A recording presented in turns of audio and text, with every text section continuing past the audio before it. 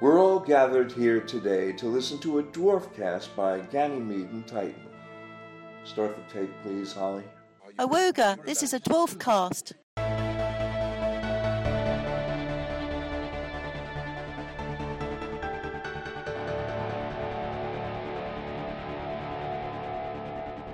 Hello and welcome to the last ever Ganymede and Titan episode commentary. What? Unless they make more episodes, which, with the current climate of Grant Naylor Productions, who knows? But anyway, for now, this is it, the promised land. We have reached it in more ways than one. I'm Ian Symes, and joining me is Jonathan Capps. Hi. And Danny Stevenson. For the purposes of this podcast, I am a cat. As always. And so, for one last time, if you would like to sync up and watch the episode along with us, there's just a couple of things you need to know first. We have a version of the episode here that has all the ad breaks cut out, but does include the UK TV Originals bumper at the beginning. So, if you've got that version, watch that and start at the bumper. If not, just start like 7 seconds in or something. That'll be about right. And so, without further ado, have some pips. There ain't no place in the whole of cyberspace. www.ganymede.tv.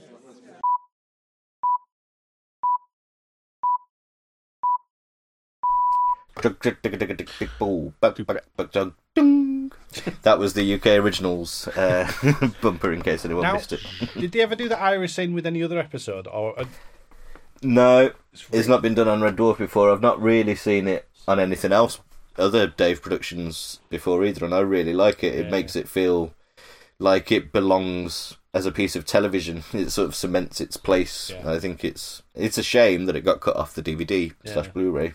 Yeah, I think it's a nice little intro. As is this. This is gorgeous. This is wonderful.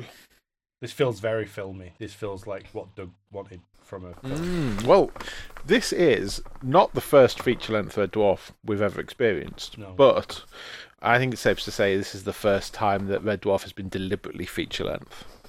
Yeah, yeah. There's been episodes that have been stretched out and squeezed together. That is superbly stupid. There's a lot of superbly stupid jokes in this, to be honest with you. Yes. Yeah, there's a big one coming up. There's a big cat flap coming up. 30 years, and CSO is still a challenge. Well, it's fur, isn't it? Fur and hair has always been the biggest enemy of the CSO. Yeah. And yet they've not used it there, so why just use that? Well, that's the old-fashioned lights cut out of a black curtain technique, I assume.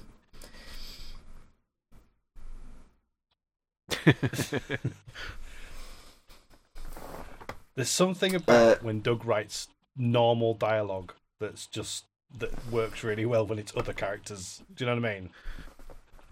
There is a little bit of a tradition now of there being scenes in Red Dwarf now and then that don't involve any of our cast, and they were there in the original BBC series as well, but much rarer. Yeah.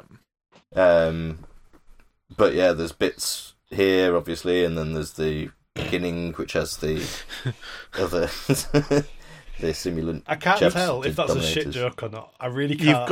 You've got the giant cat flap. Yeah, I think it works because of how awkwardly he goes through it.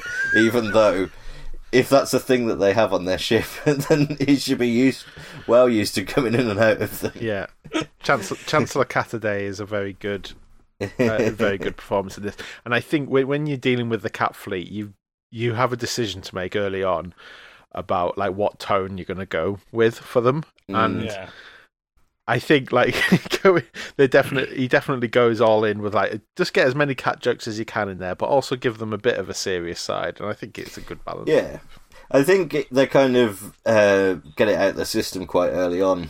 There's less. I've just remembered the denouement of the whole thing involves laser pointers, but it kind of bookends the cat story. I think they do well from having the two different factions, so that the cats, all of the cats that we meet, aren't all the same. It's not just one joke over and over. You've got Rodon's lot, and then the Listery cloister worshippers.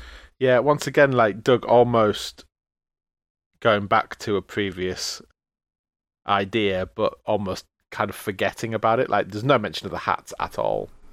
No, which is interesting.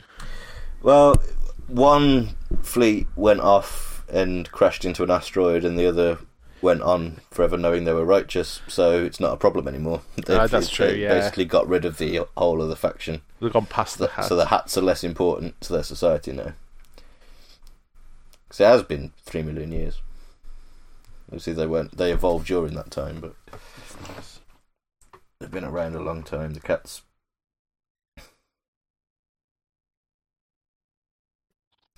The first, well, not really a mention, but like we know that one of the cats can't speak.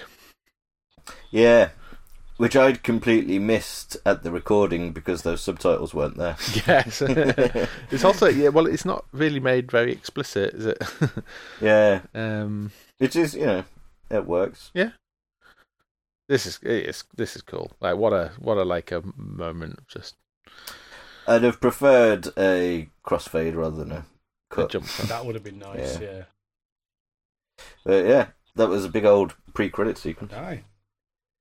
And look at that, a film with a title sequence. How about that? Love a cold open. A musical title sequence. Yeah, odd. Like the only the Red Dwarf title sequence to be just taken of clips from one episode. Yeah.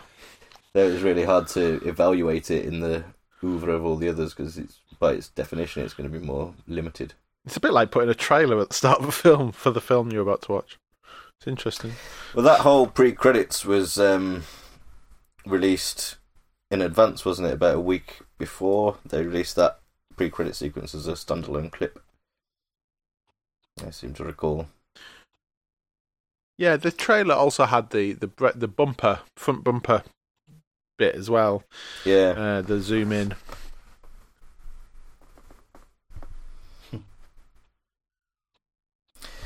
For the audience, this set was hidden behind a curtain so that it could be pulled down and revealed that's good.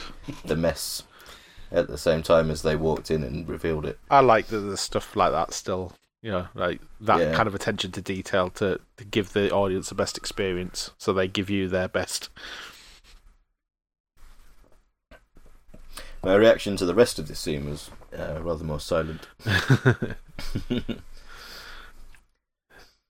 Before we get onto the bad stuff, I'd just like to point out the Subbuteo thing.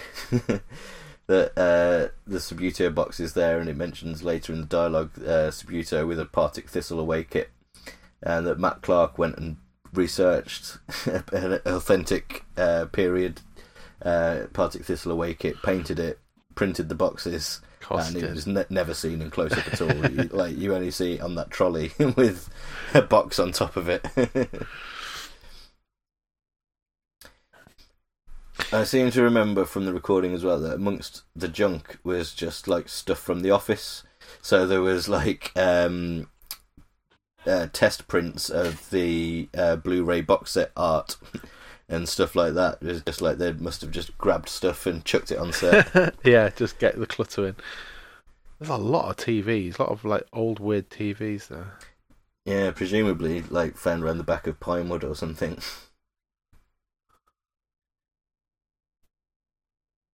Now, let's just get it out of the way. Yeah. The whole section here. My final word on the matter, because I think, in all fairness, it's such a tiny part of the episode, this. I'm talking about the sex change joke for anyone that's, in quotes, for anyone that's not watching along. It's such a tiny part of the episode that I think it not dominated, but it took up a disproportionate amount of the discussion straight after. And my final word on the matter is that I'd just rather it wasn't there. I think it doesn't overstep the mark too much, and it doesn't veer into actually being offensive or upsetting or anything like that. But it makes me uncomfortable whenever this topic is discussed, particularly in a comedy show in the current climate when transphobic hate crime is on the rise and rhetoric is on the rise and in the mainstream. And when one of the main causes of that is a sitcom writer from the 90s. Yeah. So I would just rather it wasn't there, because it has no bearing on the rest of the episode. It's not very funny, and it's just over with, and you could cut it out and no one would be any the wiser. Yeah, its worst crime is insensitivity, I think, and a bit of ignorance about the subject in general, which is, you can't blame anyone for being ignorant. I still consider myself ignorant, to be honest. It's just you have to. I consider you ignorant too. Yes, but we got some flack at the time. I think for maybe raising this too much. I don't know, but yeah, I would completely agree with what you just said. It's just rather it wasn't there. It could have not been there if a bit more thought was put into it. Possibly, yeah, it wouldn't have been. At least with your Taiwan Tonys and your the ending of Dear Dave, it's a lot harder to extract those things from the episode. Yeah. And like, there's a reason that they're there. They're working in the plot, but like even thematically and emotionally, this doesn't really return the idea that Lister needs to restart the human race. That's not a theme in this at all. No, it isn't. Yeah, it's weird. Scene. Yeah. Although I do quite like Rimmer walking in and interrupting their stuff just because of Chris Barry's face. Chris is really good in this whole thing. And here's this Crichton Rimmer pairing that's come up increasingly often recently, which is good. Yeah, the the beginning of MCOR? They're paired off in Skipper. Oh, that's it. Yes, yeah. Yeah.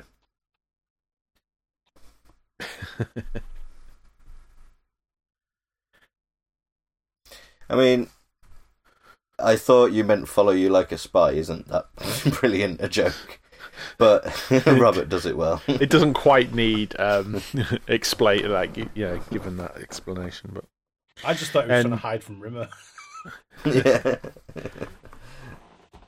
Another thing that isn't quite, maybe quite as explicit or mentioned explicitly as it could have been, is Crichton's like downtroddenness and general disrepair. Like he's in a right old state visually. Yeah. I think the reason the characters don't mention it is because they've got complacent about it. Like, it's happened slowly for them over a period of time, and Crichton's not had a service for a while, and it's just one of those things. But yeah, for us, it was a big deal. Like, you could make it out in some of the very earliest publicity photos that you could see his chest monitor in close up in one of them, and you could see the scratches in it and stuff like that.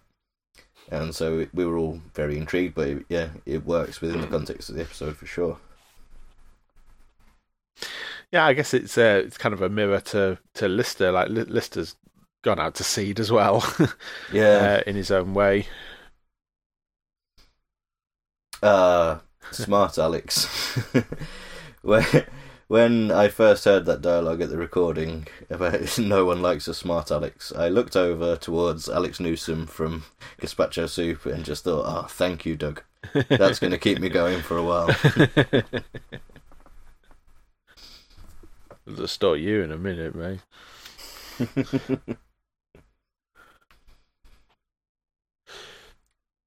It's interesting that this is a different production block to 11 and 12, but it pretty much has identical sets. Yeah. Which might be the first... Well, not really, because obviously 3, 4, and 5 to some extent have like the same bunk room set, but it's interesting, like... in the Dave era, you often get a reset of this sort of stuff when you've got a couple of years between. It's the first time in this era that there's been any kind of continuity between blocks. It's normally just a complete do-over. Which is great, because this science room set is really nice. It's become very kind of a familiar, comfy place. It comes across as huge on screen as well. Yeah, which is good. There's confidence and paranoia coming back. Yeah. You don't remember because it's just Classic. erased from his mega memory. Thing is, he goes one further by doing it again and again and again. Yeah. This is an example of a joke that it goes too far, and it's to its credit. It pushes it past being unfunny into being funny again. Yeah. Loops back around. Yeah. It's the thing of Crichton always ending up back at the start of the conversation because Rimmer's bad at doing this. Yeah. That's what makes it work. There we go. Now, you mentioned that there's some extremely silly jokes in this episode. Don't know what you mean. Enter the giant floppy disk. Which had a lot of discussion about it afterwards. Yeah. I just think it's a funny visual I joke. can't tell what the joke's meant to be about, whether it's meant... It's such a silly thing, but it's an amazing prop. Yeah. It really is. It's great. The fact that it's a floppy disk, it's not even an actual CD or anything. That's the disc. It's kind of fits into the ongoing thing in Red Dwarf of technology looping back round. Because they had VHSs and they had discs, and then they went back to VHSs, but slightly different, enhanced versions, Exactly. i.e. triangular. Yeah. And so now they've developed a new floppy disk based technology that fits into what looks like a giant Nintendo Wii. Yeah, I was going to say, it looks like a CD drive. Yeah. The thing is with that prop, because everything's supersized, someone wrote in that Holly backup disc on there with the biggest fucking Sharpie It's ever like someone seen. took a floppy disk and put it in the fucking Wonka Vision machine. Yeah.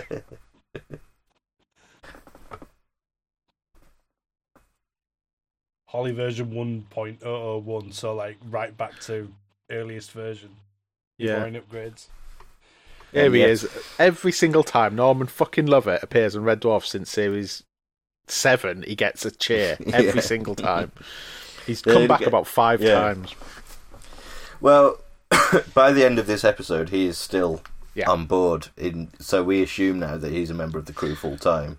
And so you'd hope that with any future Red Dwarf, if and when, his presence wouldn't be a novelty anymore. Yeah.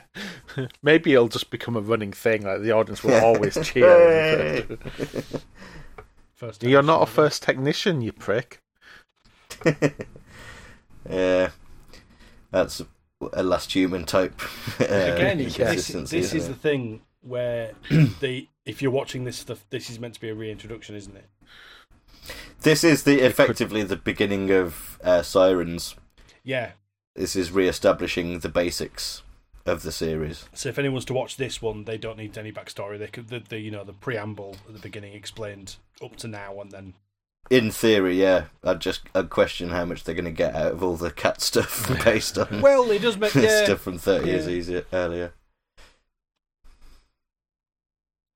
It has to be said, having watched Skipper as our previous commentary, Norman looks so much better here. Oh. He just looks like Norman. It He looks like normal. Holly. Yeah. It's like they made the Because- exact same mistake that they made in Series 1, which was over-processed his face and then fixed Yeah, it in it's- Series 2. Yeah. It's my face. It's my face. It's the money. This is the money. Yeah.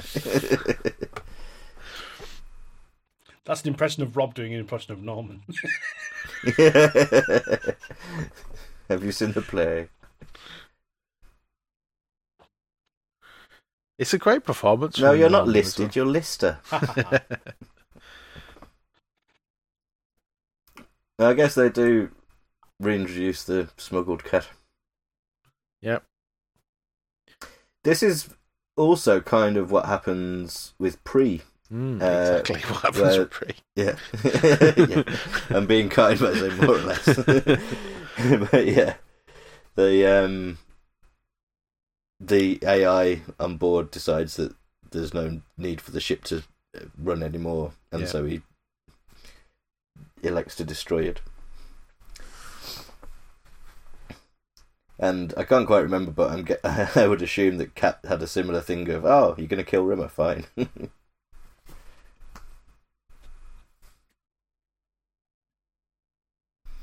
At least that has a payoff in this one. I'm always intrigued when, like, if Red Dwarf had a range of action figures, maintenance Lister would be one of them. There you go. So this monitor, it's the monitor that's doing it, because the monitor's doing it now. This monitor they used for Holly's face is the same one. It's giving a weird. It's doing the washing out of the face. Mm.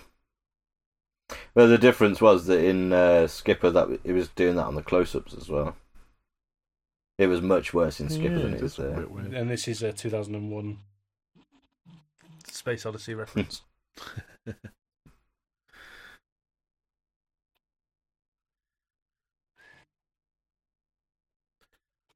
There's Doug with an initialism there. Well, at least EMP is standard. That's a real one. Yeah, that's a real one. Last used in 20K. 20K years ago. That's some good pretend working from remote from Chris.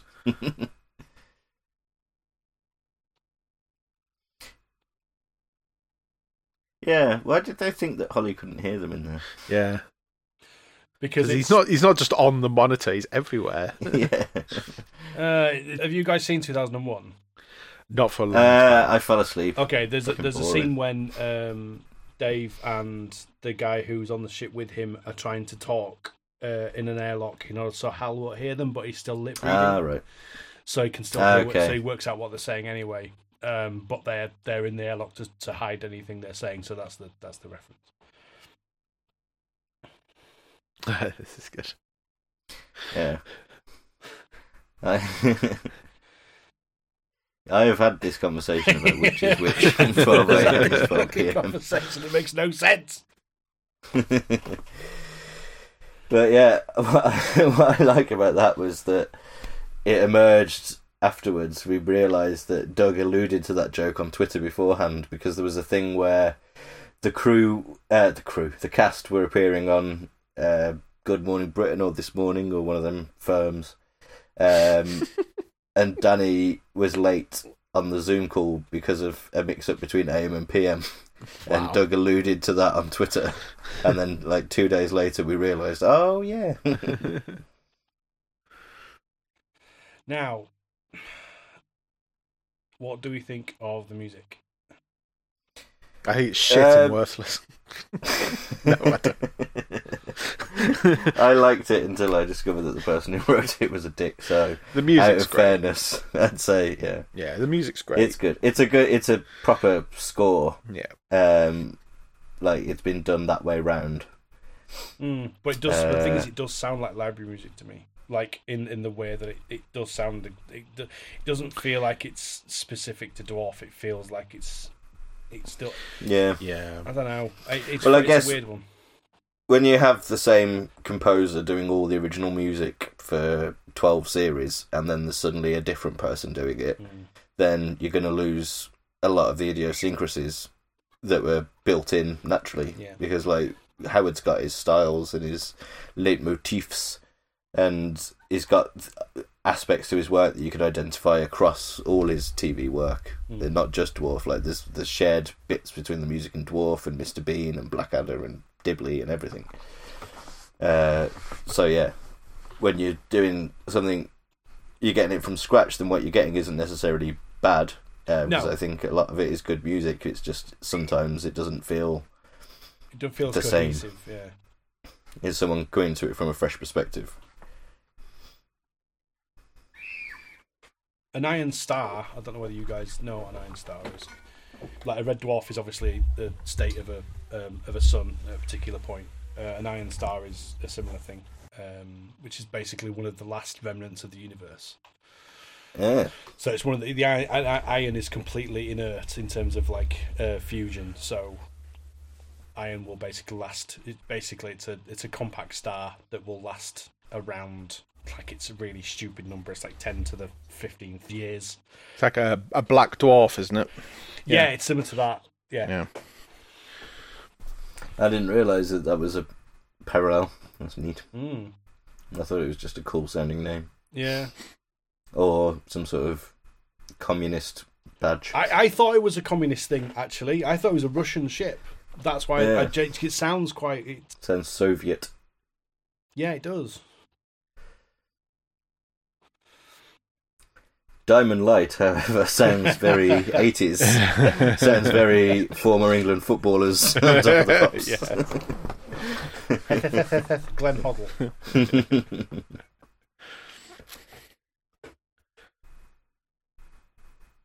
Nice set. This is Chekhov's fork.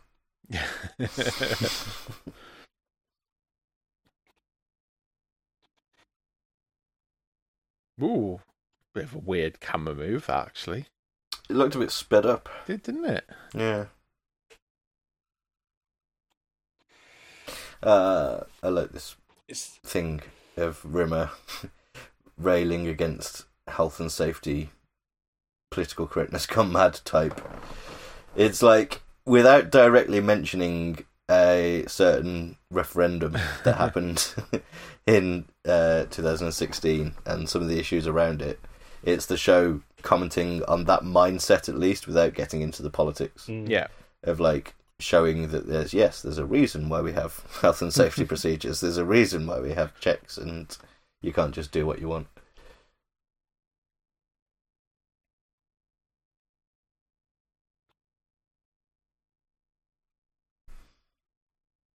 But first, some uniforms. Oh, yes. Ooh. Very nice bit of... that's weird, those cables were... Yeah, they've been... That was a post-process. Yeah, they've been rotoscoped, I think. It looks like the tubby custard bowls in the Teletubbies. I've been watching a lot of CBeebies. Hey. Again with the massive H, though. Yeah. His H was never that big. The hair. Yeah, his hair's crazy. I think it's just to give the difference between that hair and this hair. It's exaggerated. Wow, that's the right look, innit? Yeah, keep that. Yeah, I just need something about that look. They miss out the red tunic. Yeah, Series 5 tunic. Oh yeah. Maybe they couldn't find it. Yeah, they must have dug out original costumes, like, because surely it would have been way too much work to recreate all those. Yeah. Perhaps slightly adjusted around the middle. Yeah.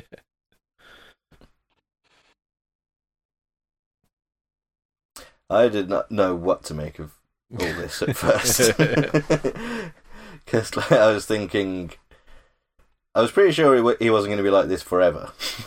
But like maybe for the rest of the episode, he'd be in this Diamond Light state.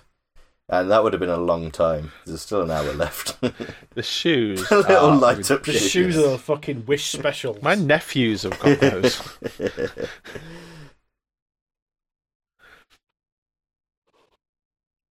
Yeah, there's a great punchline to this whole sequence. I think it justifies it. So, again, like this episode, just about riding the silliness to its limit and doing it in a well-judged way.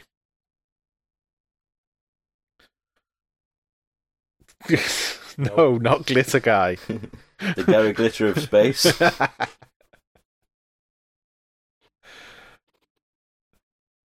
Balls.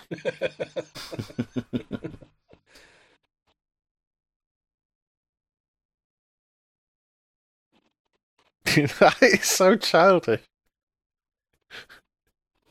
Mighty shite. More like cunty shit.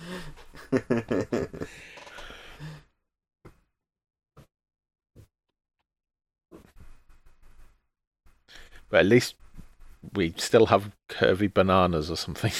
It's just plugged into the mains. Yeah, that's good. Presumably in universe, So that cable is plugged in directly to his light bee, and his image is being projected around the cable. Yeah. Whereas in practice, he's just stuck onto his back. Or shoved up his ass. Which again implies, because we've talked a lot about how the light bee works, and it's never the same from one reference point to the next.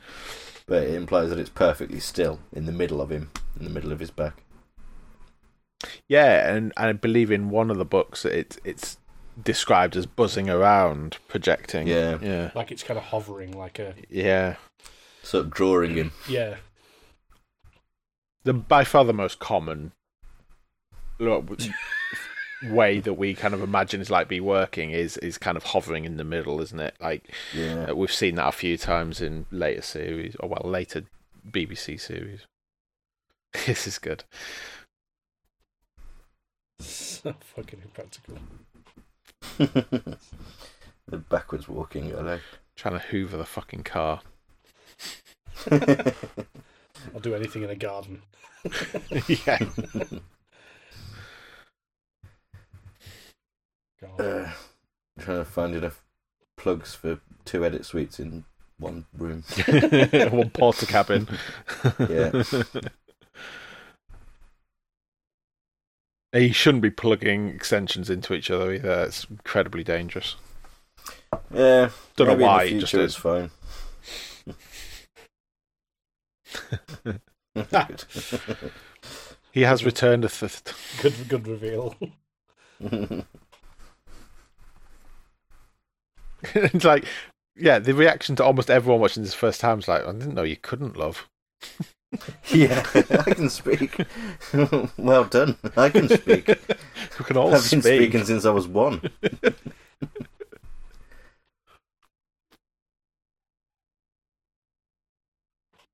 I couldn't before. Come before. Chuck Ball loves her.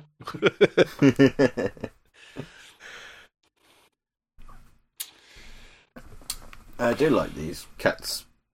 I think the man one is a bit The man wacky car, at call him times. by his name. The man cat, the Tom. But Luna and Peanut are very good, I think. Yeah. Why is Lister should not be surprised that he's seen as a god by the cats. Well, you should be surprised that there are cats, and I think the cat would have some sort of reaction. Yeah, well, you'd imagine, wouldn't you? Ideally. That's like, I do love The Promised Land, and I think it's the best format for New Red Dwarf going forward, is to make stories in this way. But it's not perfect, and I think it's lacking the cat having... Because, like, we are still waiting for a cat-centric episode. Yeah, we are. Like, Can of Worms is the closest we've got, and that was a massive disappointment. But, like, having the cat finally bump into other cats, meeting members of his own species for the first time, and women as well, which is what he's always wanted, and he just stares at him, and, well, Lister does all the talking. Yeah. And it comes down to the fact that it must be so hard to do an episode centered around the cat and make it good. And so Doug probably got to that point and just like, oh, actually, this is really difficult. Shall I do another Rimmer and Lister episode? Yeah, I'll tell you what, let me do another Rimmer and Lister episode. But have the cats there. The only thing that really pisses me off about this episode is the amount of research that Doug normally does for things. For him to get Anubis, which is probably the most well-known of all the Egyptian gods, does not have the fucking head of a cat. Has the head of a dog. Quite famously a dog. Yeah. Unless it's a In this misunderstanding universe. they've got, I don't know. But yeah, it's the weirdest thing to get wrong. And to draw attention to it as well. Yeah, for it to be a thing. For like Crichton to explain it as if that's true, when it's not. It's all related to Chekhov's beetle dung. Beetle I think we just didn't want to call it Bastet. Yeah, bastard. Oh, you've got all the bastard idols stone. of the Fucking Bastard Stone again.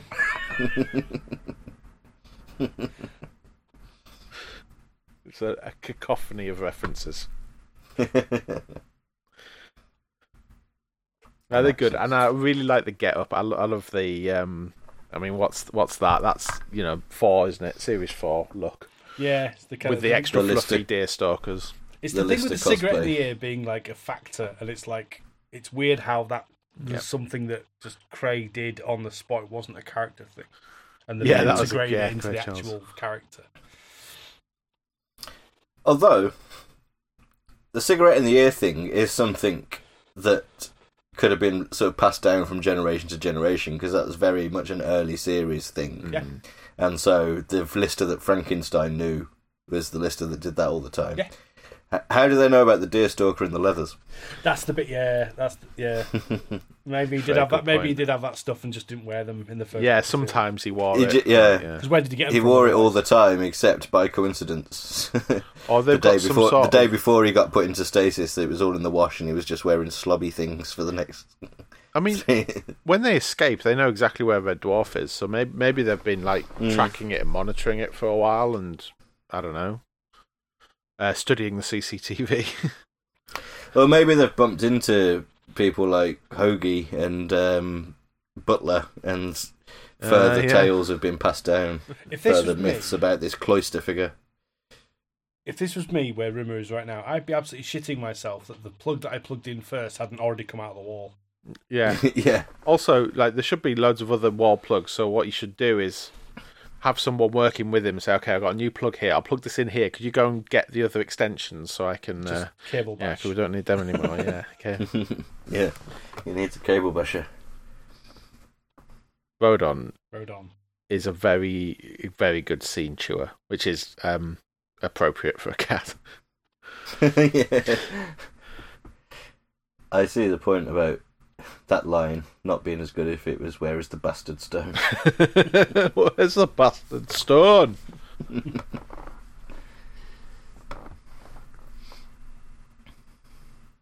That weird little robot hand thing. Should have got him a tie.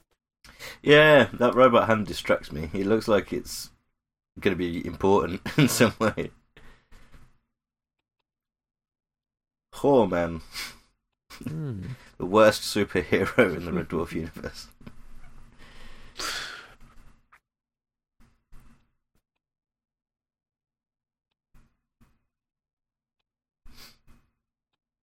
This is good. We're just sat here watching it.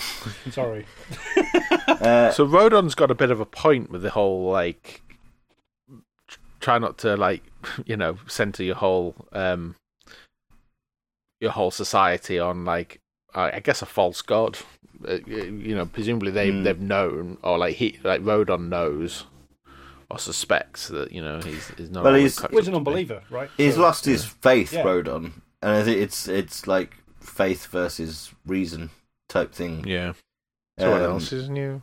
Rodon wants proof that Cloister is who he says he is, and the others, the Cloisterettes, what are they called? There's a name for those three.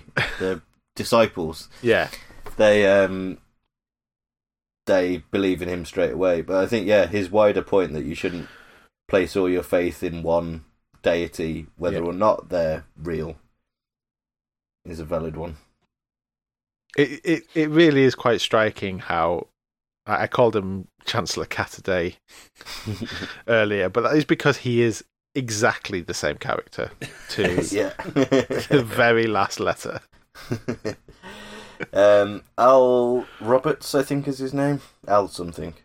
He's great. It's really, really good. He's brilliant in Stathlets Flats, which is one of my favourite new sitcoms of the last 10 years or so. That's been on my list a while. Like, It's very good. Which I'd only seen after I'd seen this, and he's got such a bigger role in Stathlets Flats than he has here. It really shows off how good he is.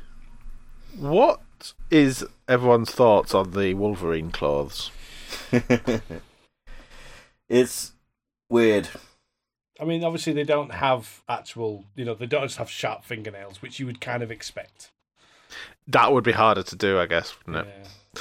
But are they meant to be their real claws, or some sort of, like, I've always thought there's some sort of accoutrement, like they've been augmented with them, like added to their gloves or something. It's like, yeah, it's a weapon that they're clutching. Yeah.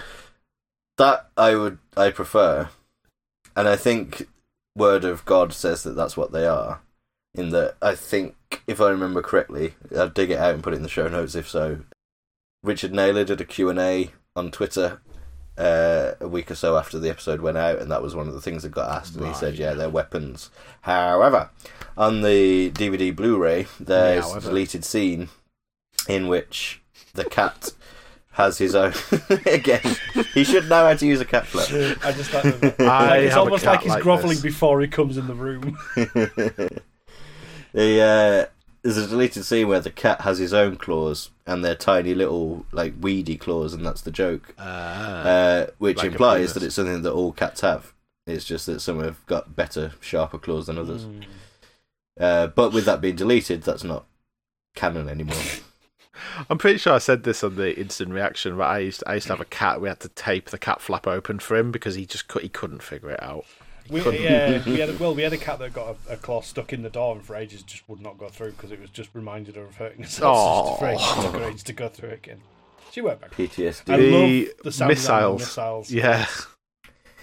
They're really loud in the mix on the Blu-ray, more so than on the broadcast version. I remember the first time I watched it on Blu-ray, I shat myself. That's weird. Yeah. There will be a review of that Blu-ray at some point, by the way. It's only been a year and a bit. You know, it's our last ever Blu-ray review. We're going to savour it. Yeah. I like this kind of string of accidental miracles. Yeah. It gives them a reason to keep believing until the point in the episode where they need to keep believing. And it's kind of a nice way of like almost justifying story contrivances. Yeah. It's like because it's almost like a good version of hanging a lampshade on it in that you're making it a funny part of the setup. That he just can't stop having fortunate things happening to him and making him look like the Messiah. That model shot is recycled, isn't it? The model shot of him flying away. Yeah. Yeah. I think it's flipped as well. Yeah. So, that is an incredible shot. It's really good. Really good. Red Dwarf always explodes things really well, but I'm pretty sure that's all CG, right? Yeah, it's CG shit. So it's not like augmented. I mean, it would have to be for it to disintegrate like that. It would have to be a huge model. Oh, that's true. Actually, yeah, the scale. But yeah, that's such a great bit of work. There we go. More stuff happening with Starbug that always seems really like really final and like holy shit, they've just got rid of the back end of. This is so movie like. This is it makes me think of God, I honestly feel like we're just saying all the same things we said on the instant reaction a year ago. But this crash onto the desert moon really makes me think of Mick's Dead Dwarf artwork from many years ago. With Red Dwarf crashed in the background on a deserty place. But yeah, this is Starbug being disintegrated, having the back end fucked off is from Ticket to Ride Extended. Yeah, it is indeed. But the actual bit that he ejected could still work. Yeah, in that one they worked independently. The front bit of the each ship other. is the bit that fucked off. Yeah. It's so funny though. The like Lister does a bit of ingenuity and rescues them without really thinking too much about the future, which is very Lister. Like, that's quintessential Lister. And Rimmer just not being able to help himself from like really digging at him about it, even though he's just saved their lives. It's nice. Yeah. Like Lister gets shit for not thinking ahead or not thinking into the future from Kachansky in Last Human, and it's like it's almost exactly that sort of character trait. Can we have this book, please? I would like this book. And not a mock-up or a recreation. No. We need someone to sit down and write it. Yeah, write the whole 400 pages. Get on it, please. We've already kind of got a T-shirt of it. Yeah, but I want to know that. Let's see, look. Yeah, proper drawings and Clark's everything. doing his bits. Matt Clark's a genius, isn't he? I hope if it's not Matt Clark, whoever did it is a genius. But yeah, probably Matt Clark. Yeah. Yeah, I mean, Let's say it's I'm not just fair. assuming, unless otherwise stated, and I'm sure if someone else did it, Matt will probably mention that. But And this reveal. Puffer jacket. The fact that it's the jacket he's wearing. yeah, It's a really good reveal. Because I It's remember discussion about that suit in advance, because obviously we'd seen it on publicity pictures and stuff, and people talking about how it looks weird for a cat suit, and it's like, would he use that material, and like, but yeah, if he's desperate, he will. Yeah, it's in story now. Yeah. This whole section, like, it's just hitting the marks over and over again. It's like the funniest the show's been in so long, and with all this kind of impressive, like model / CG effects all mixed in, it's just like all cylinders. See, Firing Doug's on all back.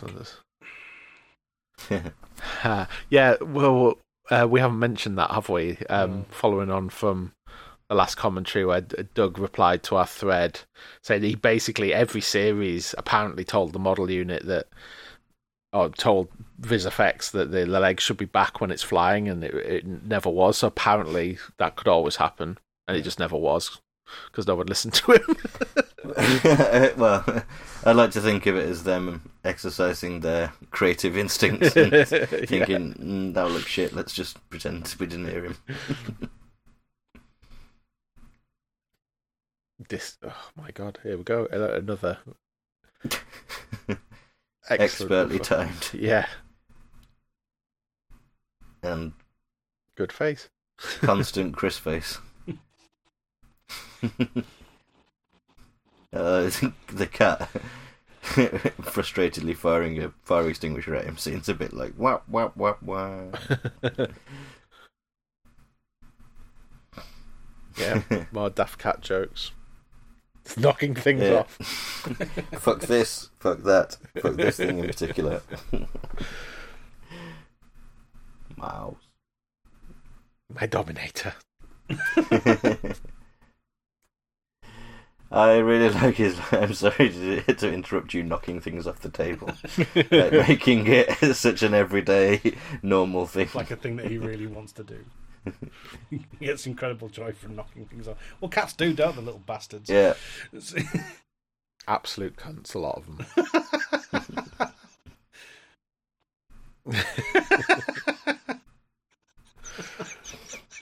This is unrealistic because it's so silly. Cats never ever use a brand new scratching post. You've got them. Like, it'll take years. You'd go on the sofa or the wall or something that you want to keep. Completely ignore it. What they should have done is brought in a box, taken the scratching post out of it, left the box there, and it climbs in the box instead. It's like they haven't really, to pardon the pun, they haven't really scratched the itch of doing jokes about cats in human form since the very early series. Like, Cat hasn't done any of that stuff for a long time, like series 1 or 2. Yeah. And so it's like Doug's had all these stored up over the years, and it's finally we got an opportunity to write for some other cats, and we can do all the dumb cat jokes that we've resisted get them all doing. out. Get them all because out. Cat's developed over the years. Our cat has developed To the point where he seems to have forgotten that he's a cat. which was the theme of Identity Within. The through thread of that cat-based episode was that he'd sort of lost all his catty instincts, and he'd become too humanized and all that kind of stuff. Yeah. Great concept. Shit episode. Yeah. Wow, that's unfair. Shit script. Shit first draft of a script. Yeah. To be fair to you. She should be complaining about all the barbs. Spoilers for the next book club. Yes. Oh, God. Look out for that in 2022. Since we're getting so much shit for taking ages with the book club.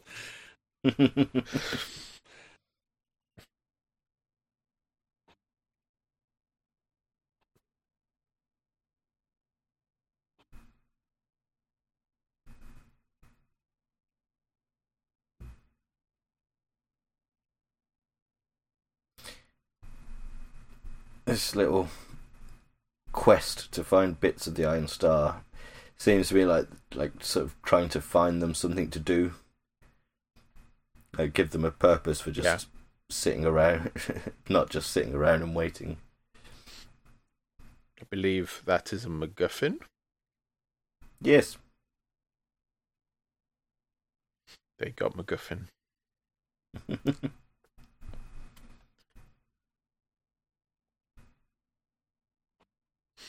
Lister taking his first tentative steps towards becoming Spanners here. Like he's he's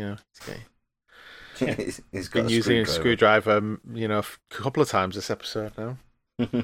Call him Screwers.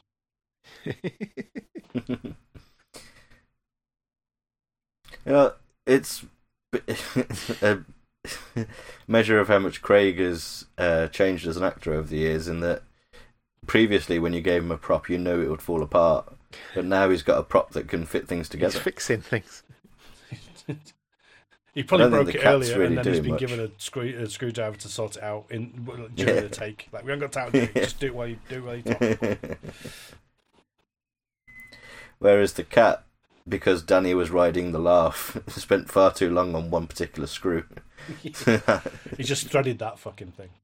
It's like in Neighbours, where you're in the coffee shop and people making a milkshake last for far too long, just stabbing it, not actually drinking it.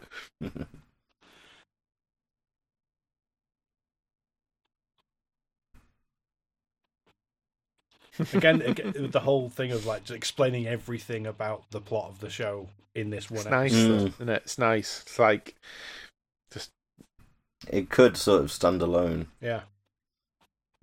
In the same way, I guess, that the movie was intended to stand alone and be a complete refresh, reboot. Yeah.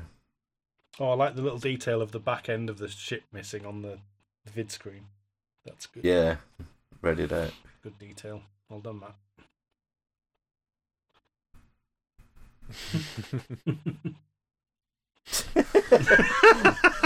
Crichton practicing his line in full view and earshot of the people that he's going to do it to. He's that bad at lying.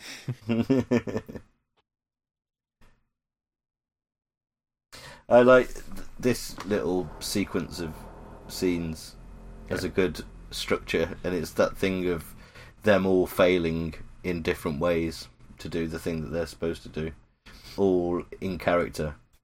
See, Crichton did a whiny voice without sounding whiny. Yeah. He can do it. Yeah, decent job. A fair job.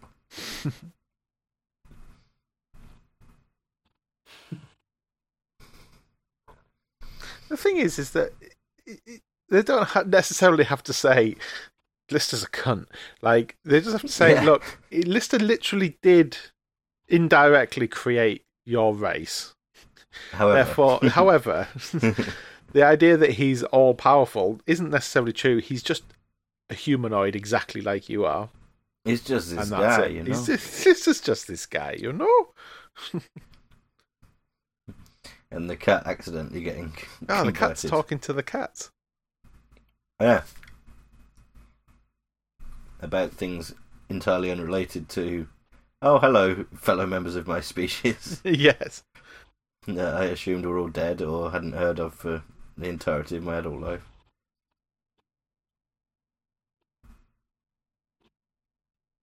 Although this is quite good because, like, they have got a point. Like, you know, like, he did create them. That, you know, it's.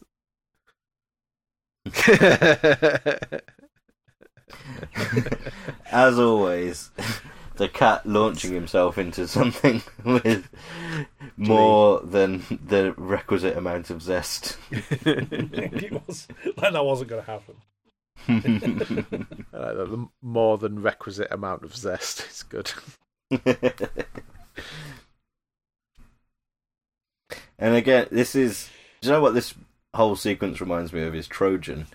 The moose joke in Trojan, where it's like, each character comes in and does something that's entirely in character, that makes perfect sense. It's not predictable, but well, sometimes it's predictable. But like the jokes come from the characters all doing the same thing in different ways. And then at the end of that one, the cat gets a laugh just by coming into the room because you know that the cat's going to do something funny. Yeah. And in this one, Lister says, "Why can no one criticise me?" Rimmer stands up and gets a laugh just for standing because you know what's about to happen. Yeah.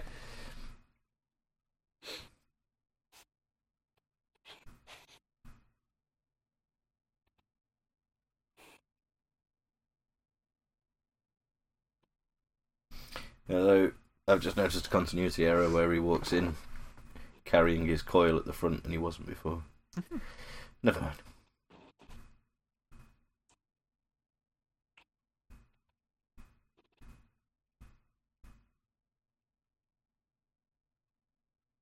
That is quite terrifying. terrifying. Yeah.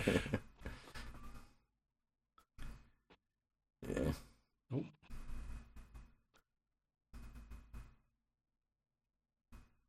Teleporters. Have you seen this about mooses? We know it can be used as a hovercraft. It's got used as a hovercraft in... Oh no. Terraform. And if that's not Robert getting his oar in, saying we can make the Starbug into a hybrid. I think in reality, Robert might be a bit sniffy about hybrids. Robert is anti-hybrid. Yeah, like as in they're better, but pointless, they're still petrol. Basically. Yeah. You'd prefer it if Starbug was fully electric. It looks so weird without the back. It does, doesn't it? Yeah. Legs neither up nor down. No, these. But when they're up, they're up.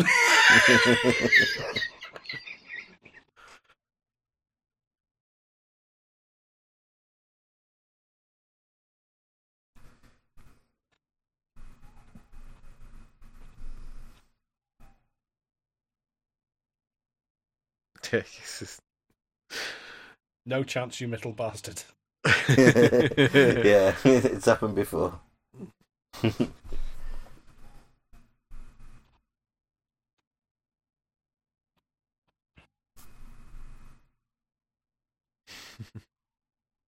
don't like seat warmers. Make you think you've pissed yourself. Never thought about it.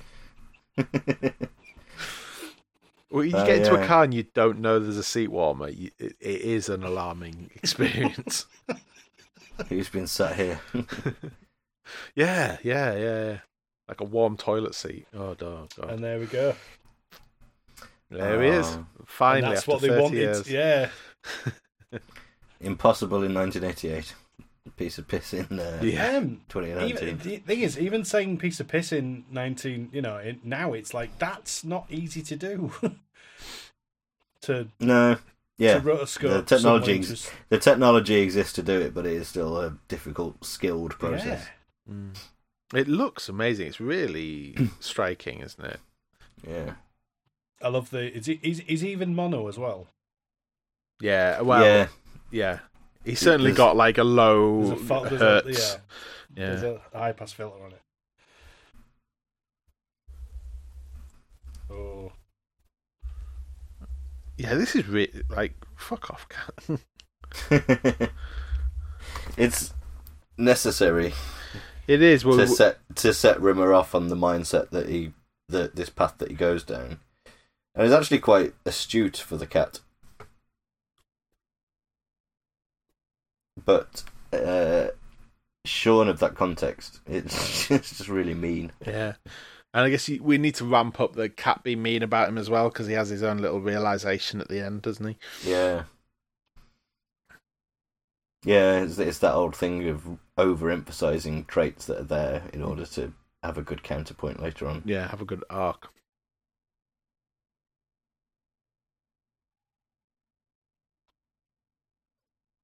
The added anxiety is draining more of our battery. Yeah.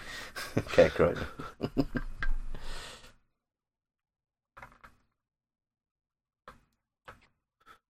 It's a bit like Terraform, isn't it? Rimmer's mood being linked to the fate of Starbug.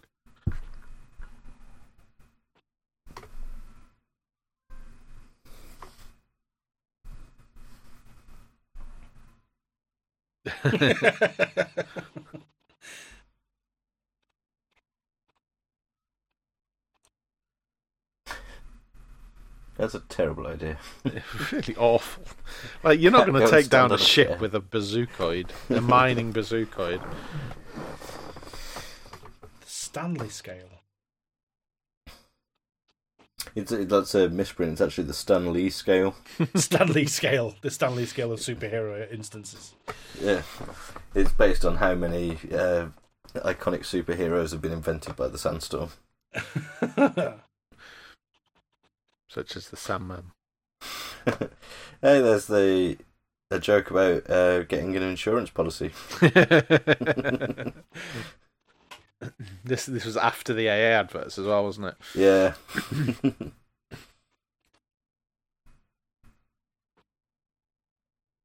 The camera work's really dynamic in this. Such Normally good... it's cutting, but it's panning on this. It's like throwing between people. It's really good. Well, they had, for the recording of this, because this is the only studio set that was used in the second studio date for in front of the audience stuff. So they had, whereas Starbug is normally tucked around the side, because you can't really see into it, they brought it to the front so that it was in the middle of the floor and everyone could see it, but you still couldn't actually see anything that was going on, because there's only the tiny view screen window to look through anyway, and it was entirely surrounded by all 4 cameras and booms and etc. So effectively we were watching it all on monitors, despite the knowledge that it was happening in front of us. We just couldn't see a bloody thing.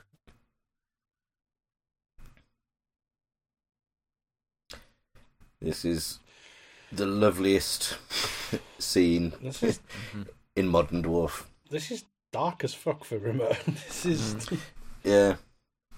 It's the kind of thing that you can only have when you're doing a 90-minute episode, because to have Rimmer go down this dark, dark path and come out the other side of it would take up too much of proportionally of a standard-sized episode.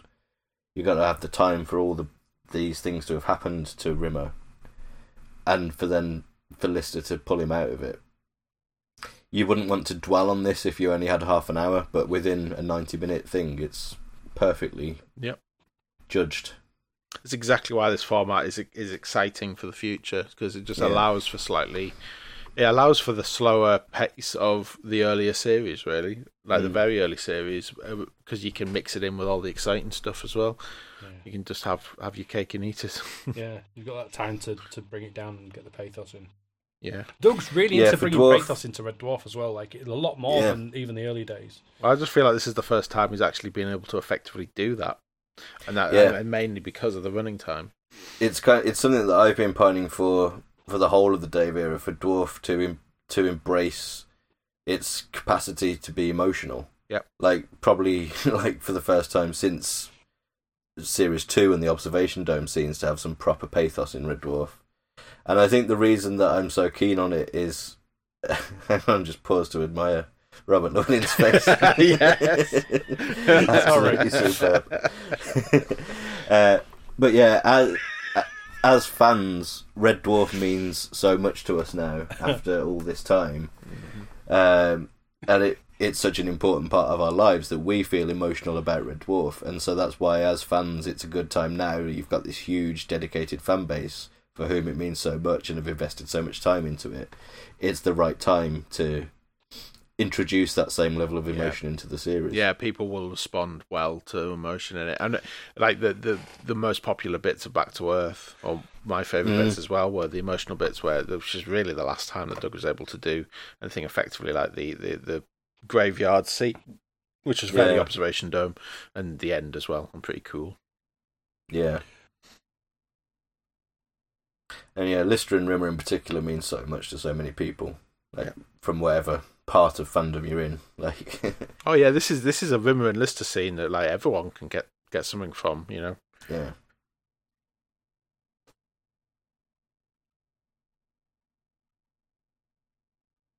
Crete. So yeah, that's unrealistic because everyone only knows one of the four musketeers, of three musketeers. D'Artagnan. D'Artagnan, yeah. That's the only one anyone knows.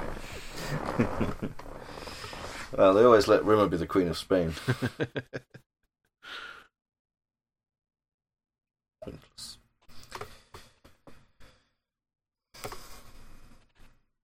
I love this because there's a whole thing. The moon picture there is what makes Lister think about it, and it is a fucking gorgeous screen that does it as well. Yeah. I like it. What is that, like a screensaver? Like It's just it's like a holding screen. Yeah. Like the fishes in Series 4 Yeah. on Holly's screen. Yeah. You know, flat earthers think that the moon makes its own light. With what? Cosmic radiation. Cosmic torches. Or whatever. Yeah. Massive torches. The idea is that it makes it's light that is produced with the opposite type of energy as the sun, so it actually removes heat from the Earth. Or because like if it reflected the sun's light, I think it would definitely disprove something to do with flat Earth. Anyway, I digress.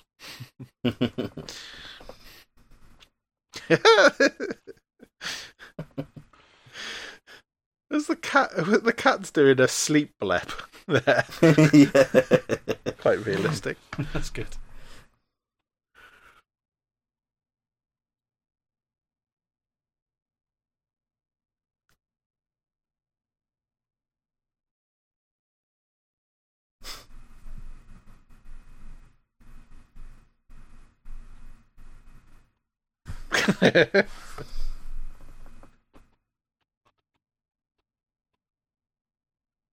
He's obsessed with that emergency escape hatch. Is he? That's his second plan in the last 5 minutes.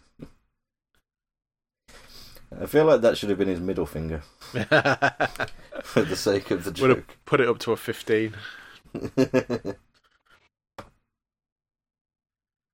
It's good. So we've got a bit of Terraform here. Yeah.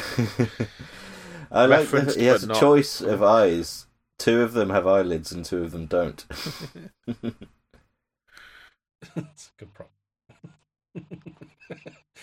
It is so Terraform, isn't it? It's so just silly. How does the eyeball get out of the drill-sized hole? That's a very good point. The aerial would fit. Yeah. Let's not think about it.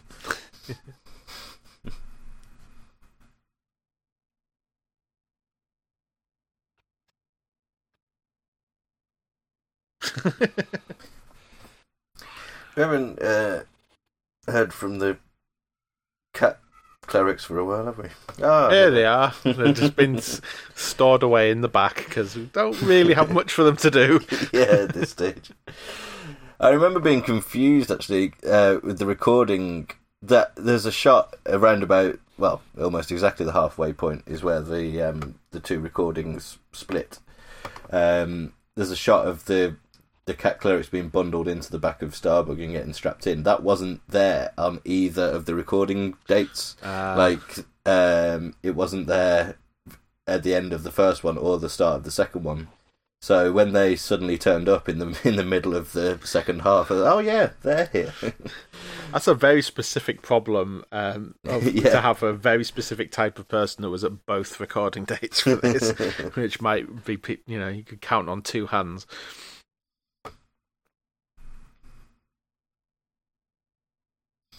I wasn't gonna be, but it was the fact that one of them got delayed until the following year that allowed me to make it to both of them. Oh yeah. I had to choose one. They got that in just in time, didn't they? Absolutely, yeah. If they hadn't have managed it to schedule for January, February, then we might still be waiting for the Promised Land. Yeah. That would have been such a Red Dwarf thing to have shot half an episode and then a global pandemic happens. As it happened, when this went out, it was 2 weeks after the lockdown started, a week even, like really, really right at the beginning. It was towards the beginning at least. CPUs don't store files. He's gone back to get it wrong again. Yes. 25 years worth of Doug's computer knowledge being shit. So it was Rob that worked the computer. yeah, exactly. I do love that. He's the sci-fi guy. He's ever been. It's like, yeah, of course. Yeah, that's exactly. Yeah, you do it. Do it.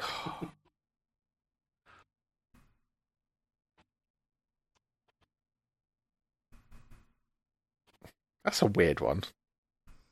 Crazier than a dog that's just been bathed. Yeah, dogs aren't that fussed. They shake themselves dry a bit, but usually they enjoy bath.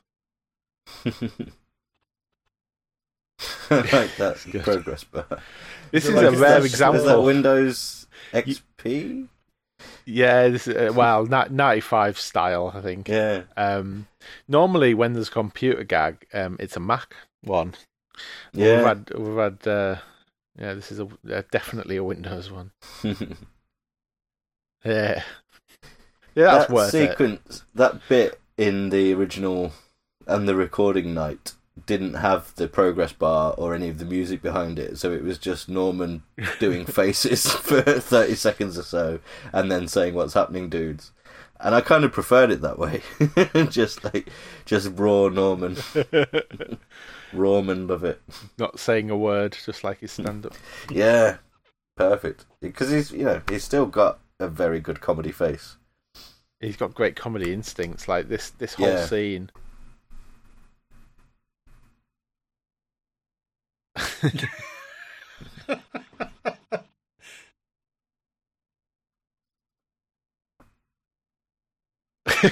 Superb joke. Absolutely good.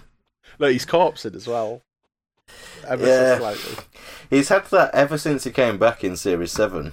Yeah, a little smile. Whenever he gets a good laugh, he has to suppress a smile. I don't know. He kind of does it. He does it in the earlier series as well. He kind of like plays the whole sort of like I'm having a laugh. I can imagine, the dog's milk scene. Yeah. I think he's got a bit of that. Yeah, And the Norweb thing. There's as well. definitely a bit of it at the end of Queeg with the April Fool, but that could be in character. Yeah, I think it is, true. Yeah. When he rides the laugh about Felicity Kendall's bottom, we flew around that one a few times. You can see him corpse in there. Yeah, because Brilliant. Again, the timing. And all this is playing like off screen as well. Just yeah. We don't. It would be worse with a visual effects sequence showing that happening. Yeah. No, you need that. It's so much better just having Norman describe it. This is like a better version of the traveling faster than light from Future Echoes. Like that's how good this bit is. It's certainly the finest Holly. Yes. That we've had since Series 5. Yeah, of recent times. Well, probably Series 3 or 4, because Holly's barely in Series 5. Yeah, finest Norman since Queeg. The finest Norman since Queeg, yeah. and that's coming as... I liked him in Skipper as well, but this is just another level. Look at that. Pretty good.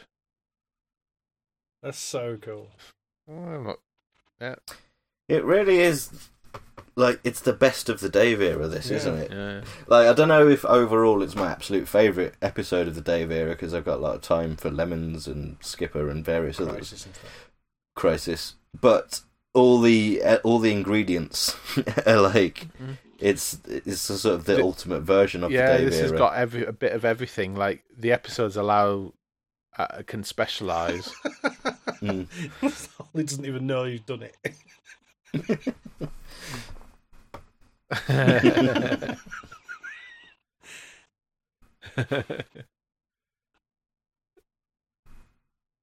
I think even when it comes down to things like the cinematography, it's just pitched at the right level, because there was a lot of complaints. I really liked the look of 11 and 12, but it was very dark and broody. This has the same feel, but feels more like a sitcom again. It's got that brightness to it. Yeah, it's just all good. Right, 15 minutes of the episode left. That's everything pretty much wrapped up. Yeah, very much. Now it's all for Robert to almost die.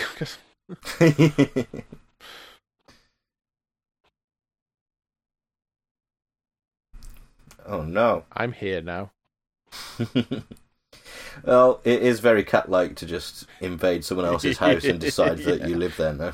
It's like the meme must have on left out Twitter. some ham. So, this is my window. This is not my cat. In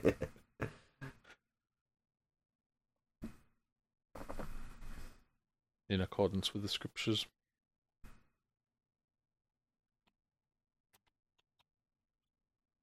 Alright, chill out, mate.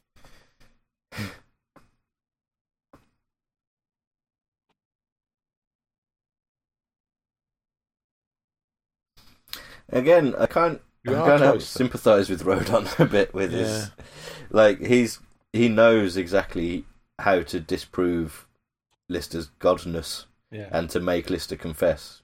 He knows what to do in order to get it done.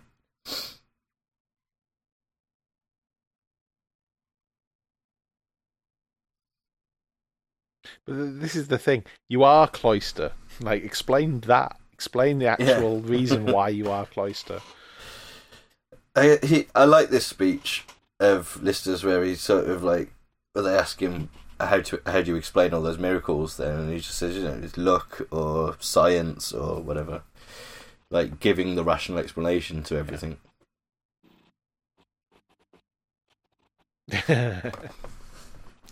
And a bit of 14B based business.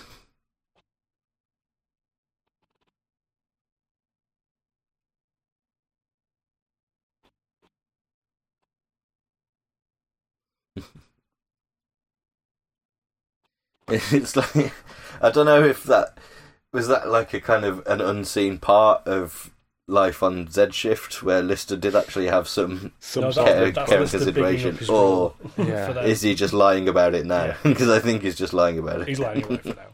And Rimmer lets him. Yeah, Rimmer lets it go. He doesn't try to. We're a ship of fools.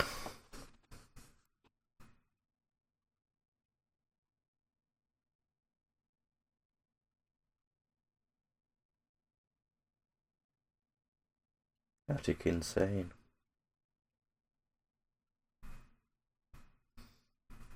I mean, it is weird that he turns off her ability to speak on and off.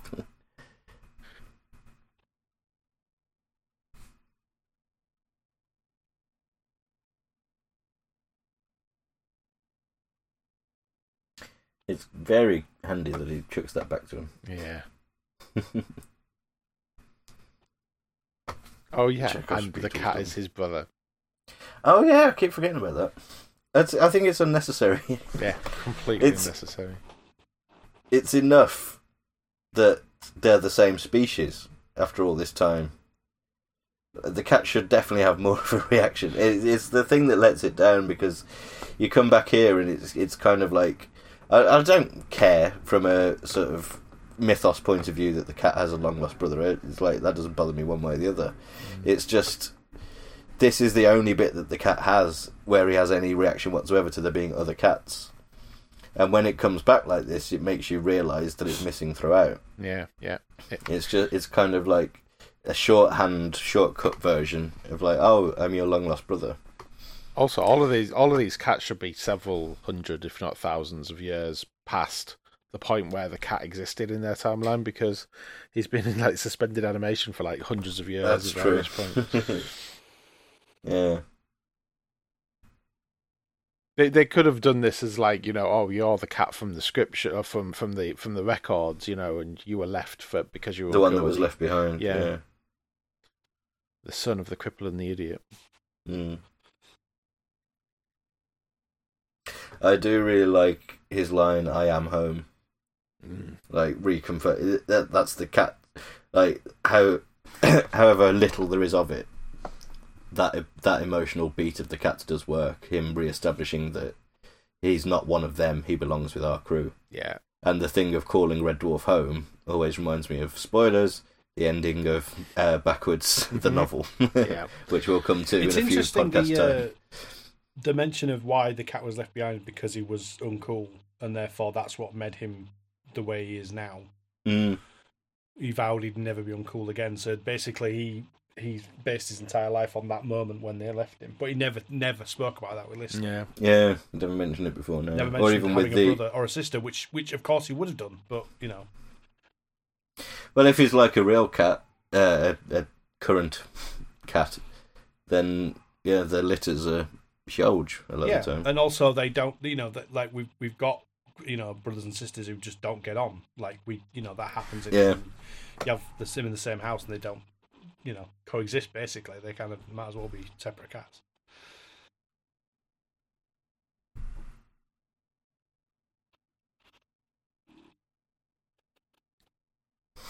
There's a moon here listed that wouldn't mind some sunlight. 1,000 slash writers punched the air. And then went to write it on Tumblr and realised they probably couldn't. Lister having a flashback to something earlier in the episode. Yeah, that's possibly a little bit unnecessary. The thing is, it makes sense. Like the whole god of he is the god of the dead as Anubis. That makes sense. But the whole thing about it being connecting to the cat thing is the thing that is the most tenuous part.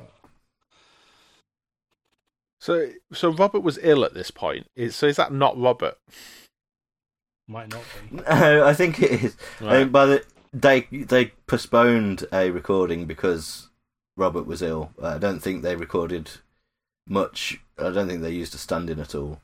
I think it was all the pre-records that they couldn't do because Robert was ill during the pre-records. So they shot what they could without him and then picked up the rest later. Right, got you. By this stage, this is all stuff from the second session. So he was good and well then. Oh, fine, right. But there is that thing which I think we discussed it in the previous commentary episode, because in the last Waffleman, that there was a brief thought that this could be Crichton being written out. Very reminiscent of the end of Last Human. Yeah. Holly ducking out of the way. Very reminiscent. I mean, Holly ducking out of the way like Hattie. Like Hattie Yeah. when Hitler's briefcase explodes.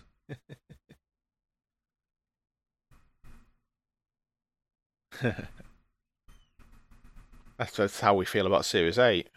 It's like, Yes. alright, we Yeah. don't like it, but we like not liking it.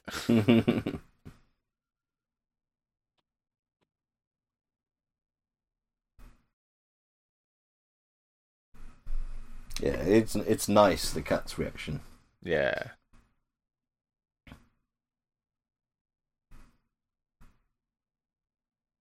Oh, will you? Stupid bloody costume. So like fucking Robocop.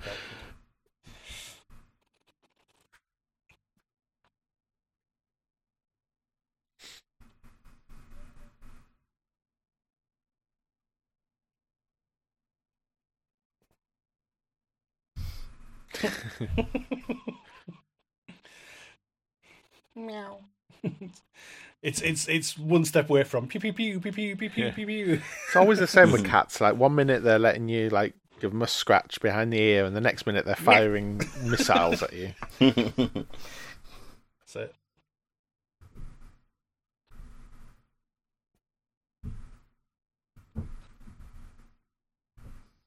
Lovely model shot. Well, not model shot. Lovely effect shot again. Yeah.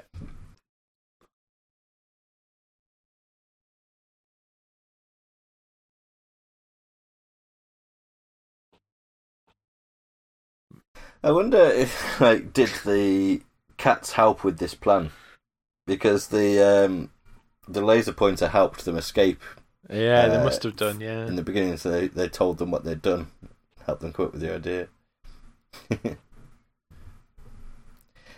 Not entirely clear on how the cats ship attacking exploded. Rodon causes the ship to explode, but presumably someone just leant on a button or something. The Oh, no one's explodey controlling button. the ship anymore. They're all too Yeah. busy. Yeah.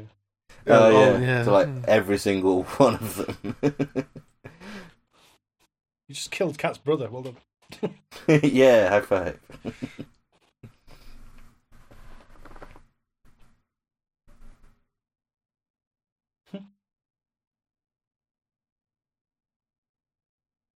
It's such a weird, different episode of Red Dwarf, is this? Yeah. Well, it's massive. Yeah. Massive. Hey, on the bottom left of the screen there, it says G&T. Oh, yes. That's the close-up of our panel.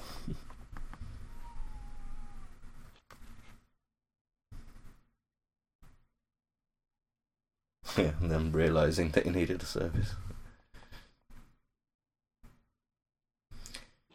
I remember getting a bit upset about this. It's the idea that Crichton would be dead. Yeah. It doesn't last very long, because obviously they're going to use the stone. Yeah, it's a bit weird, like a bit of a wonky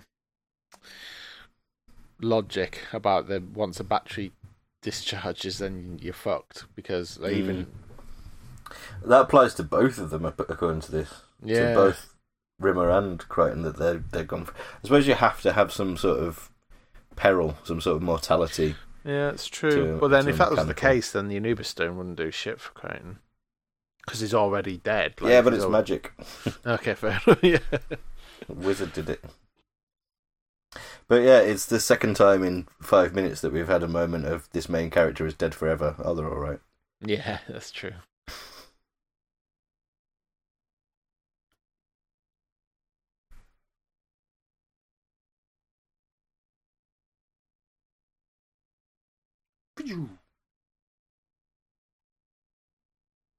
Good Chris face there. Always. Yeah.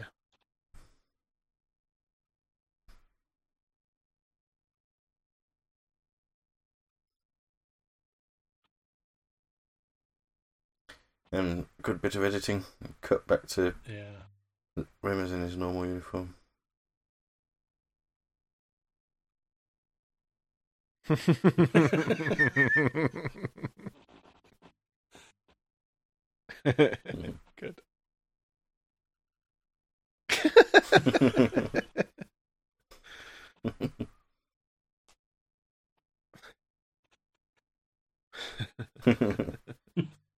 Little Starbucks celebratory spin.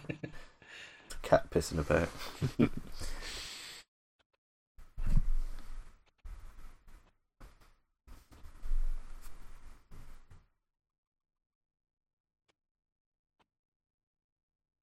Well, it's... The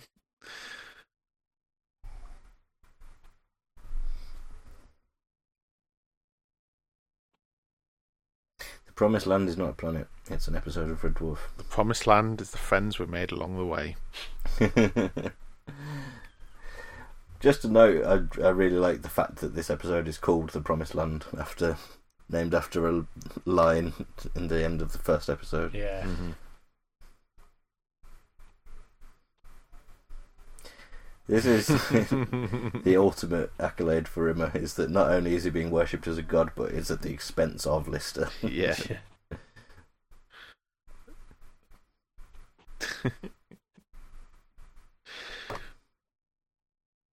Rimmy. Chris getting Yeah. flashbacks to DJ discos. That's pretty much how he's received. Oh. And the Yeah, it is.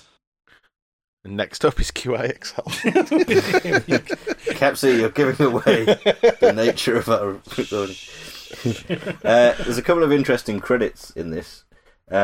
Richard Naylor is credited with additional material, which is the first time that particular credit has appeared on Red Dwarf. And it's He the should have first got time it for Only the Good. Yeah, yeah. It's vital intervention. And on the same screen where Paul Farrer's name is there as composer, Howard Goodall gets a credit for Red Dwarf music, which presumably means like the opening and closing theme. It's a contractual thing. He has to be. But calling it Red Dwarf music seems strange because it's all Red Dwarf theme music would be fine. Yeah, Red Dwarf theme by Howard Goodall. Actually, do you know what? It's weird actually because on QI, Howard Goodall, it says QI theme Howard Goodall. And Grant Naylor's logo's changed. How's that? That's weird. Yeah, they've gone Sans. Sans Serif. They've gone Sans Doug. They are. Sans everything. So that was The Promised Land, and as we were saying throughout, it's David damn fine result from the experiment of doing an hour and a half long episode. Yeah. For sure. And I think we're all in agreement that at this point, if there is to be future Red Dwarf, we'd kind of like it to remain in this format. It's certainly the most interesting format, isn't it? It's like it allows for the most different things to be done. Yeah. Not only have we had traditional series all through the 90s, we've also had quite a lot of series on the Dave era now. So it's good to have the opportunity to break away from that a bit. And the special, as we've seen with this, the special allows to like expand into various areas that we haven't really been. This episode is kind of all things to all people in a way. Like, we had the quiet moments. We had one of the best bunk room conversations that wasn't in the bunk room for years, but we had bombast and amazing effect shots and woofers and loads of guest stars. Like, it just had everything, basically. Massive floppy disks, massive exactly. cat flaps. What more do you want? Exactly, yeah. I mean, I certainly wouldn't turn my nose up at another series if that's the route that they decide to go down. Mm-hmm. I would happily take that as well. But I think logistically, with the difficulty of getting the cast together and making sure that the stars align, I think doing longer episodes a little bit more frequently, if possible, is definitely the way to go. The risk attached is that it doesn't end up as the quality of The Promised Land, and we get an hour and a half version of Time Wave. And then it's just that, yeah. Yeah, and that's all we have to go on, but we'll give them the benefit of the doubt and hope that they're all Promised Land style. If you can imagine Doug having to write a series, like having a series worth of time to write an hour and a half episode, he's going to have twice as much time. Yeah.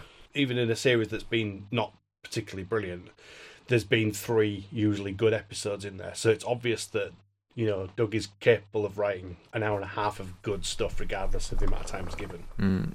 It's less likely that stuff is just going to get written just to get things over the line in a special than it is in a sit. Like, you could imagine maybe not bits of Time Wave, but certain bits, like things like Dear Dave, like that was just get it done because we need to deliver the series sort of as an 100%. episode. Yeah, and you won't really get that with a special because it'd be more deliberate, self-contained. And as well as the ability to tell bigger stories due to the longer running time per story, it's also beneficial to only have to come up with one big massive idea as a minimum, rather than 6 big ideas or 12 in the case of the last production block. It's going to be a better concentration. Yeah. And Doug dropped hints that there's other, like the way that this went back and filled in, answered a question about Red Dwarf's mythology of what happened to the cat people, what happened next. He's hinted that there's other things that he wants to do where he wants to look back and sort of fill in the gaps, and I'm all What for happened that. to Snacky?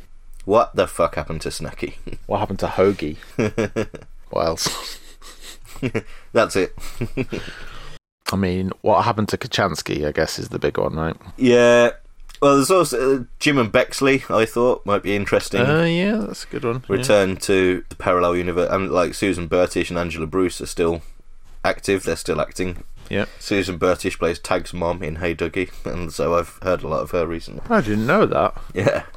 That's the mum that wants to fuck Dougie, isn't it? Yeah.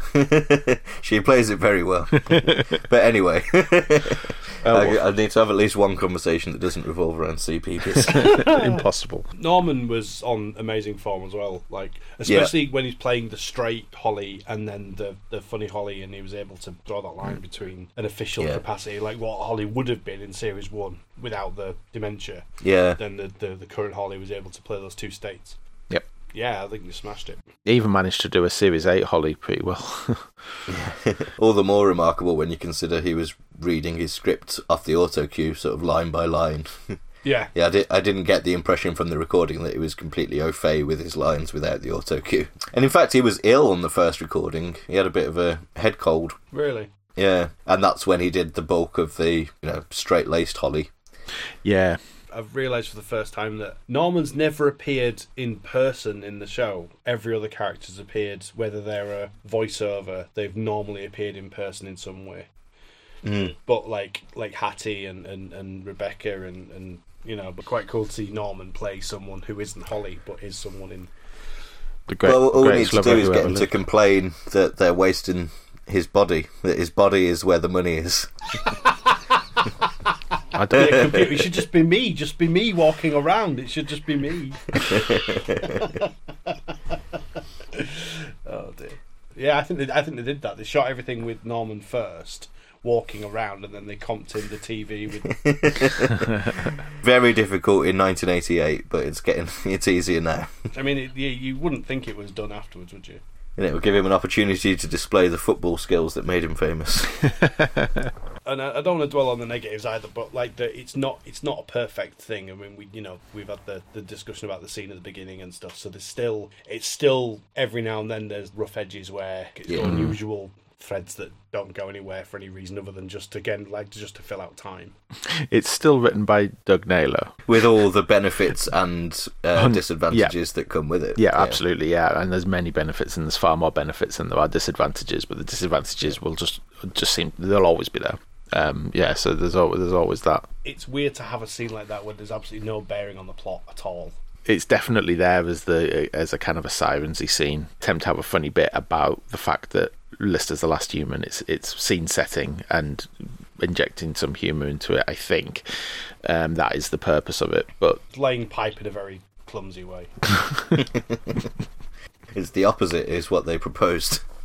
It's always a bad mark against a scene if you can completely remove it and it make no difference whatsoever to the plot or the character development or anything. Regardless of the content of the scene, ideally you wouldn't want any scene that's not putting in some work in setting the overall mood and driving the overall story forward. Yeah, exactly. And Last Human stuff just really isn't. It's not a theme, is it? It's not touched on anywhere else. Not really. No, and like we said, I'd have preferred more time spent with the cat and his feelings and his reactions. That must have just ended up being really difficult to do. Like this, I've been thinking about this. Is that in the minutes in between us watching this episode and recording this bit, it must have got to the point where it's just like, right, okay, time to write the cat reacting to this. Like, fuck, this is difficult. How how does this work? Because he's not defined by the fact that he's part of that group. About 30 years he's been defined purely as a member of the crew. So it's really hard. Yeah.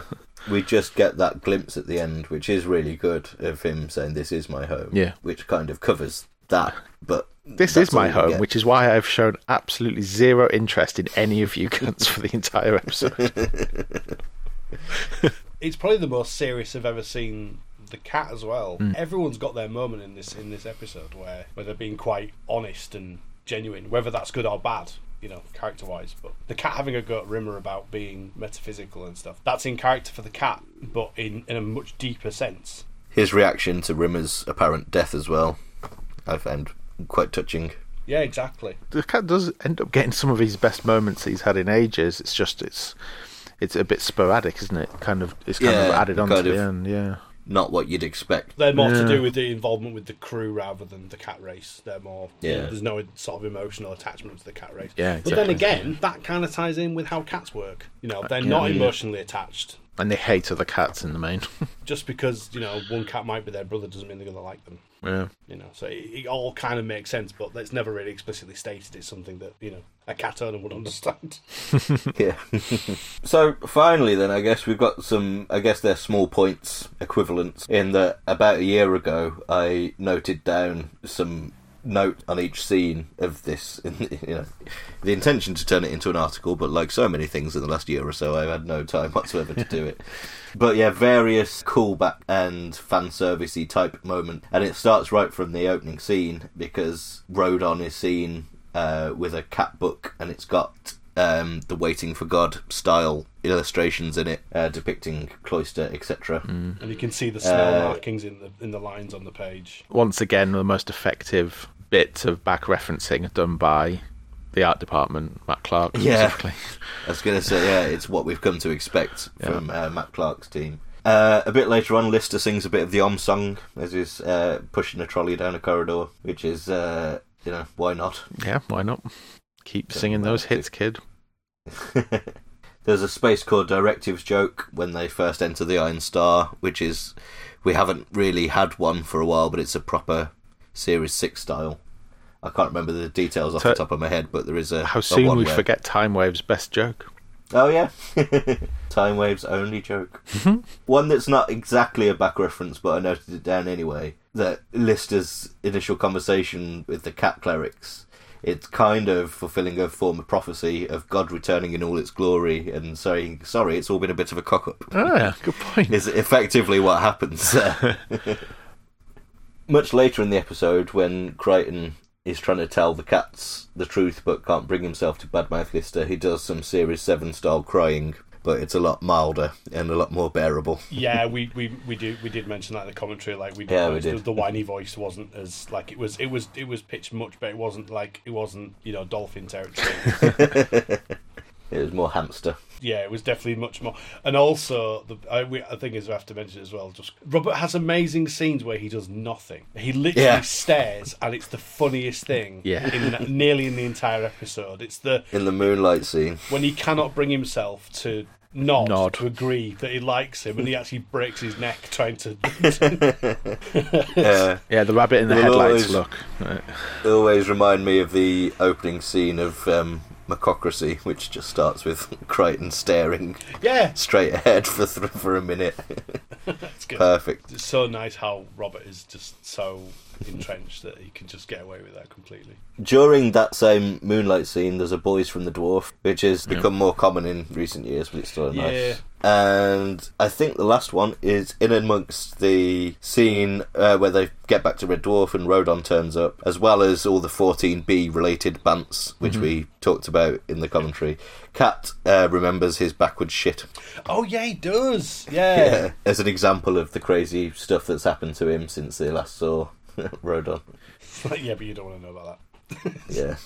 There was another bit actually that I noticed while watching, is that when Rimmer is first getting his hard light upgraded, if you pause, you might see that he's wearing some old costumes as he kind of flicks between them. Oh, good spot. So there you go. And a massive H. Also, the cat race were first mentioned in Series 1. Episode 1? Yeah. Actually, no, not episode 1. Oh, they were. Oh, they were. In episode 1. Well, and then again in episode 4. He lived years ago. Oh, yeah, of course. Yeah, Holly exposition. Yeah. And the phrase "the Promised Land." Very true. In episode 1. So, it's a good. If Red Dwarf was to, this is the crux of the argument. If Red Dwarf was to ever stop now, there would be a nice cyclical thing going on. Yeah.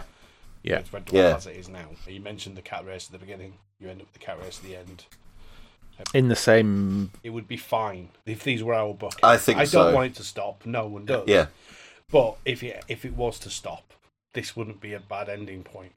The moonlight scene basically is a scene that's worthy of being in The Last Ever Red Dwarf because it summarises perfectly the main relationship between Lister and Rimmer, which we've seen grow and develop over the last 30-odd years. I think we're going to see this in any new one. Like it'll always be written in order to be like maybe a decent ending, because like Skipper was written that way, and the beginning was written that way as well. It's really hard though, because you're constantly wanting to get this emotional final payoff, and it's like if you keep doing that, it's gonna that's gonna be what overtakes the comedy. And if they end up doing 5 or 6 emotional endings, then it's going to be watered down a bit. It's going to be like Futurama, where they just couldn't stop making endings for things. It was it was nice to stop now, but we've kept going, so we'll do it again, and we'll do it again, and we'll do it again. I'm ever the optimist, but I don't think we're going to have an issue where we have 5 or 6 specials no. doing anything. I mean, it would be so typical and fitting of Red Dwarf that now that they've stumbled across this really exciting new formula to take the show in a new direction for the first time in 30-odd years, to then end forever due to a legal dispute would be the most dwarfy thing that's ever dared dwarf. Global pandemic and then a legal dispute. Yeah. Those two twin behemoths. Yeah, the old 1-2 punch. I mean, we can't blame anyone at Grant Naylor Productions for the pandemic, as far as we know. I don't know. But I do hope that they get this dispute sorted and we get some continuation of some sorts. Indeed. In whatever form it takes. But anyway, that is potentially a discussion for a future Dwarfcast, because now that we've run out of episodes, we're going to have to do some different stuff. Oh shit, what do we do? Well, we have plans, dear listeners / readers, for Phase 2 of Ganymede and Titan Dwarfcasts after 15 years of Phase 1. Of our fantastic mission! So yes, no more episode commentaries for the time being, but there are plenty of things that aren't Red Dwarf episodes that we can commentate on, such as spin-offs, i.e. Red Dwarf USA. Yeah. So, I mean, which is technically an episode, right? But yeah, kind of. It's just a shit episode of a different show. DVD, extras, Red Dwarf night features. We might even decide to cover some things that aren't Red Dwarf but are related to Red Dwarf. Some of our favourite comedies that have a Red Dwarf connection that we fancy talking about because we're self-important. As tenuous as we like. Yeah, because everyone needs to hear our opinions about everything. On Over to Bill specifically. It's one of my favourites. We are also, once we've finished the Red Dwarf Book Club, we can exclusively reveal our next print-based project will be, working title, the Dwarfcast's Magazine Club. Oh, I thought we were doing the log. Sorry. We're going to do the Space Corps Survival Manual, the log, the Craig Charles Almanac of Total Knowledge. Just to be clear, we're not doing that. No. Not yet, anyway. Danny, if you wanted to do the log, then you should have gone before we came. But no, we are going to be covering this magazine issue by issue, which we're all quite excited about doing. Yes. It's going to be done in a different way to the book club, in that I myself am more than familiar with each issue of this magazine. I've read them cover to cover several times. I've sort of catalogued them for an article. I've gone through and written synopses for all the comic strips, etc. Whereas Capsy and Danny ain't so familiar. Bad fans. No, we over my years of being at DJs, there's been a couple of competitions we've won where there's been a magazine here and there. So I've got a smattering of actual issues, but never had the sort of wherewithal to collect them all.